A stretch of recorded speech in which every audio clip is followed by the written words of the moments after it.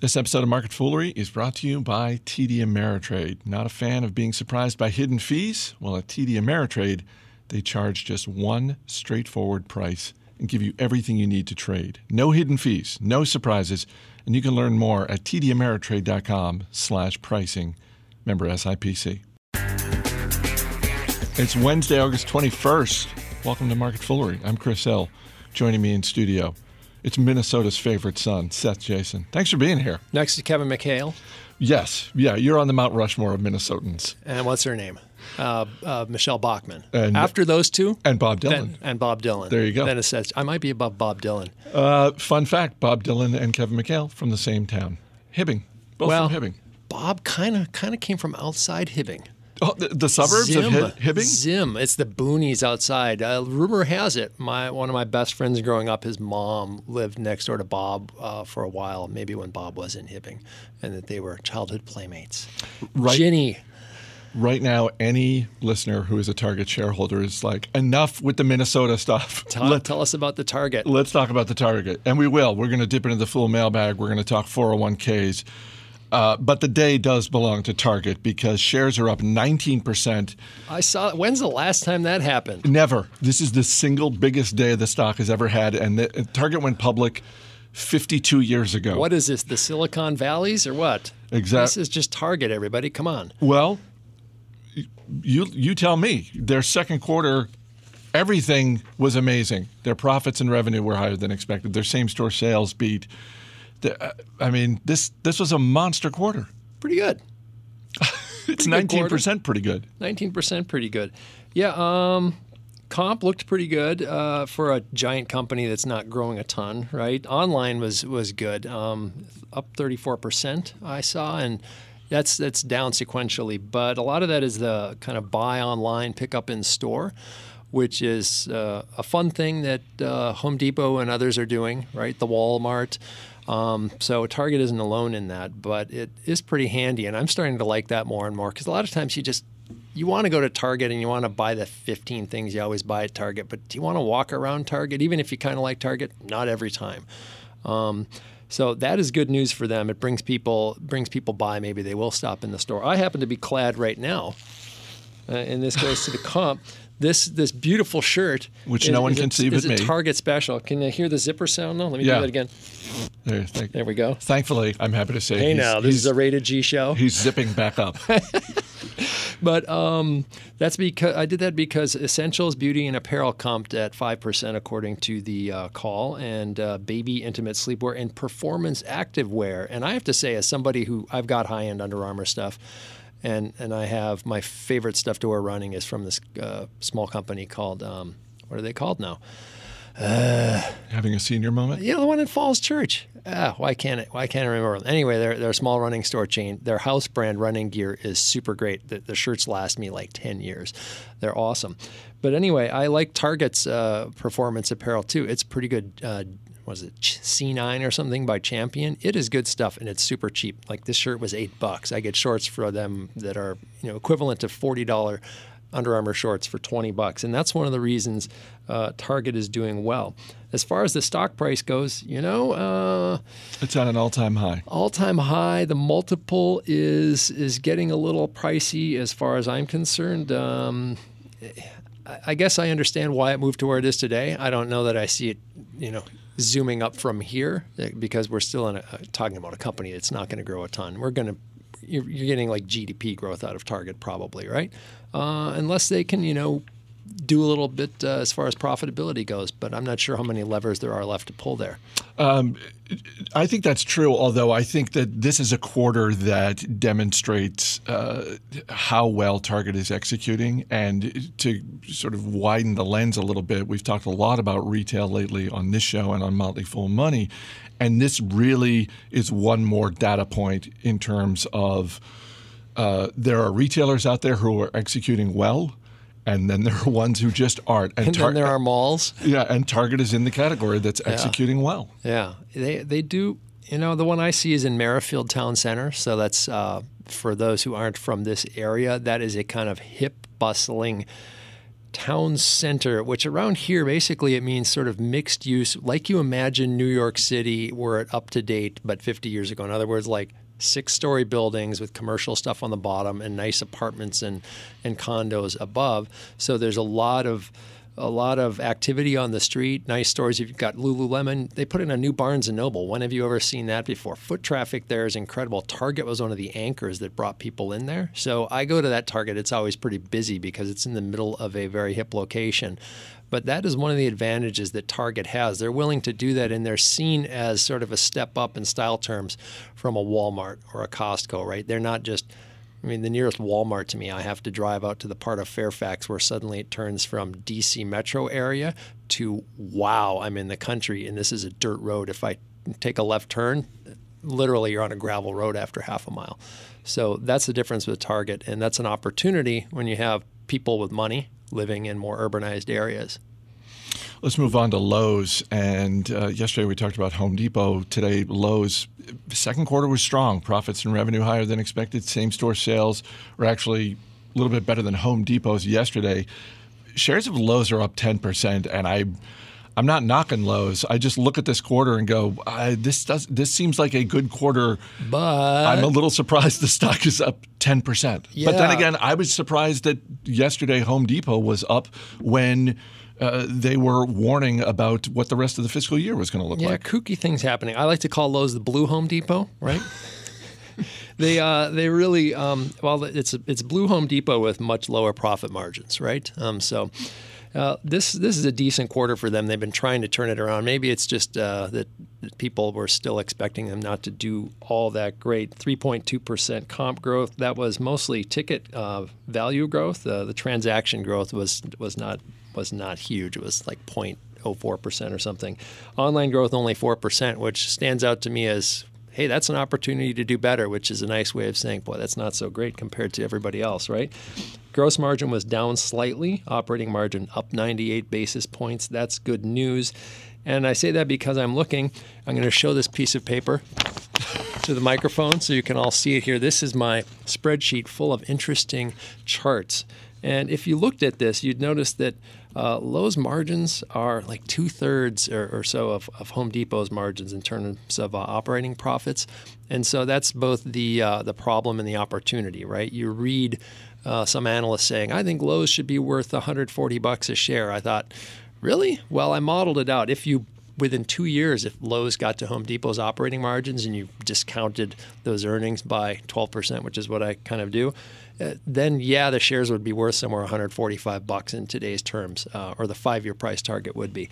But that's a hard thing to do. So can Lowe's continue to improve from here? Probably. Are they going to reach Home Depot-like margin levels? I don't know. That's not a given. And in the meantime, the stock is trading at a much higher multiple. So good for Lowe's. Not sure I'm a buyer at this point, but it's always better to see a company doing well than to see them stinking it up. Absolutely. And Lowe's on the call did discuss one of the things that came up on Home Depot's call yesterday, which was the lumber cost and sort of the impact on the business. And I think to your point about their margins, I mean, Home Depot's got that much greater footprint with contractors as opposed to just folks like you and me walking in and out of the store just looking to fix something. And I'm too ignorant about their segment margins to know how much the effect is there. To just give a little more detail on the quarter, according to management, they said that tools, appliances, decor, hardware, millwork, which is, the fancy wood you buy, did better than usual, along with deck chairs. Everyone seems to be doing great with outdoor living. It's 100-some degrees out everywhere in the country. I can't imagine why everyone's buying deck chairs. Maybe it's the umbrellas that are selling. Yeah, I mean, if you're going to get deck chairs, you definitely need an umbrella to go with that. And a fire extinguisher. Quick shout out to our woman behind the glass, Heather Horton, who just sent me a message on Slack. Potomac Running Company. That's not the one I'm thinking. Oh, that's not the one you're thinking No, of. but that's another. We have a couple of great small chains in the D.C. area. The one I'm thinking of is Nationwide, and I'm still spacing on them. But anyway, it'll come to me tomorrow. I was going to say, once we leave the studio. In the shower, or maybe during my run today. Quick shout out to TD Ameritrade. There's no ROI on TMI, and that's why TD Ameritrade created a learning experience that will actually learn with you. Curated from their vast library of exclusive content, it customizes to fit your investing goals, interests, and needs, so you get exactly the information you need and none of the information that you don't. Get started at tdameritrade.com/education, member SIPC. Before we dip into the full mailbag, one other story of note. This week, Tesla CEO Elon Musk announced a solar panel rental program. Also this week, Walmart has filed a lawsuit in New York State against Tesla. Walmart is alleging negligence after Tesla's solar panels, which were installed on 7 Walmart locations, caught fire. Yeah, actually, they have them installed on something in the hundreds of locations. 7 of them caught fire, and then I believe they said, we looked and we don't like the way the hookup looks on some of these, so we don't use them anywhere anymore. Not very happy. My suggestion, I don't know if Elon listens to us. I doubt some of his fans. My suggestion is that if you're going to do crummy work, you do it at Chris Hill's house and not on Walmart's roof. Right. I don't have an army of lawyers, whereas Walmart probably does. Yeah, I mean, if you burn down Chris Hill's house and put his family out in the streets, probably nobody cares. Walmart, they're going to notice. They got some lawyers. Our email address is marketfoolery@fool.com. Question from Roy in Tel Aviv. Wow. He asks, is this a good time to invest in stocks? The reason for asking, many experts assess that a recession is coming. It's always a good time to invest in stocks, isn't it? Come on. And the reason is, brain teaser, the reason is? Go on. Because we have no idea where the market's going to go, right? Yesterday, it was going to keep going down. A couple days before that, it was going to keep going down. It's bouncing around back and forth. Nobody knows anything. No one knows if there will be a recession. Well, there will be one sooner or later. Nobody knows the timing. Nobody knows if the stock market will go lockstep with a recession. Obviously, markets and economies are different things, although when you have a recession, you tend to see the stock market plunge because companies aren't doing as well. So the short answer to that is yeah, you should always be investing in a measured pace in companies you like for the long term, so long as you've got money available, because you cannot time the market. You cannot time recessions. If anybody could, we'd know about it, right? Doesn't happen. Yeah. Yeah, no, I think that's right. And you know, what we do see, I mean, he's right about the fact that it seems like there's a growing drumbeat, or certainly an increasing number of people who are saying, yeah. There are different indicators that point to a potential recession.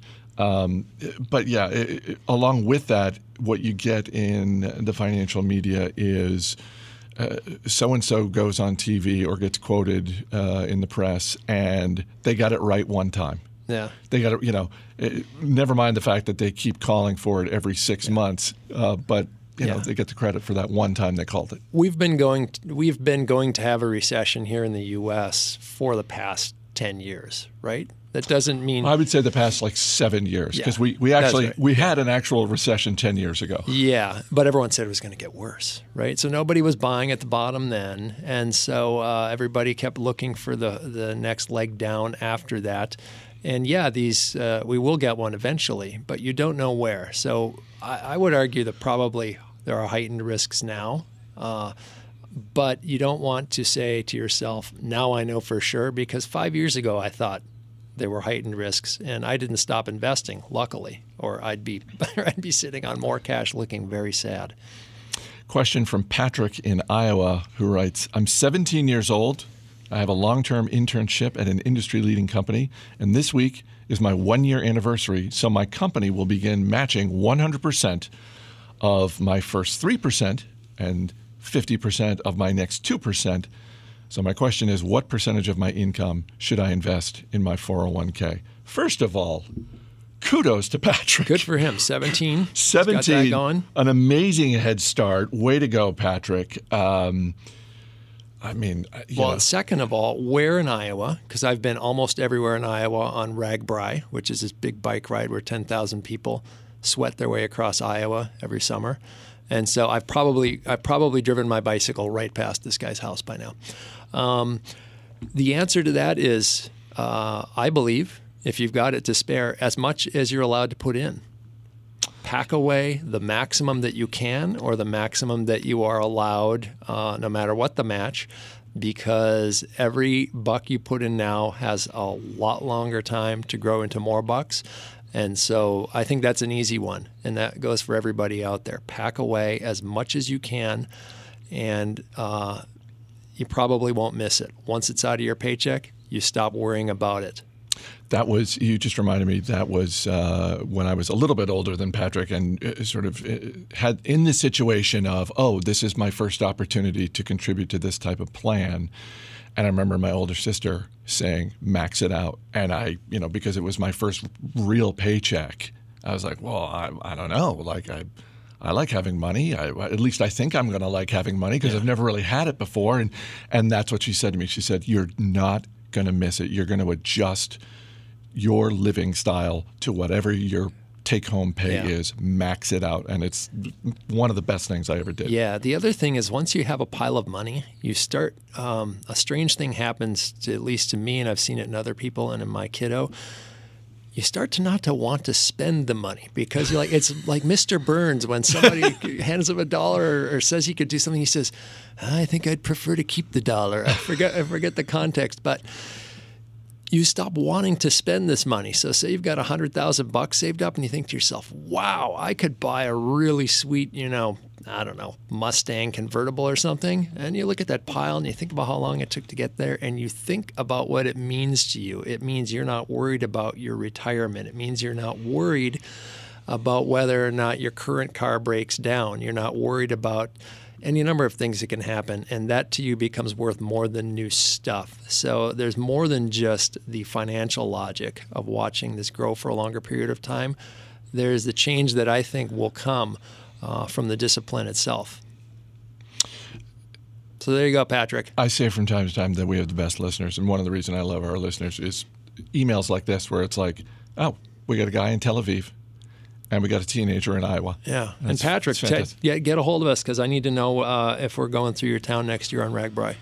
Do you think Patrick wants you coming through his town? On a bike, sweating like that? Iowans love RAGBRAI. Okay. The one and only Seth Jason. Thanks for being here. Mm-hmm. As always, people on the program may have interest in the stocks they talk about, and the Motley Fool may have formal recommendations for or against, so don't buy or sell stocks based solely on what you hear. That's going to do it for this edition of Market Foolery. The show is mixed by Heather Horton. I'm Chris Hill. Thanks for listening. We'll see you tomorrow.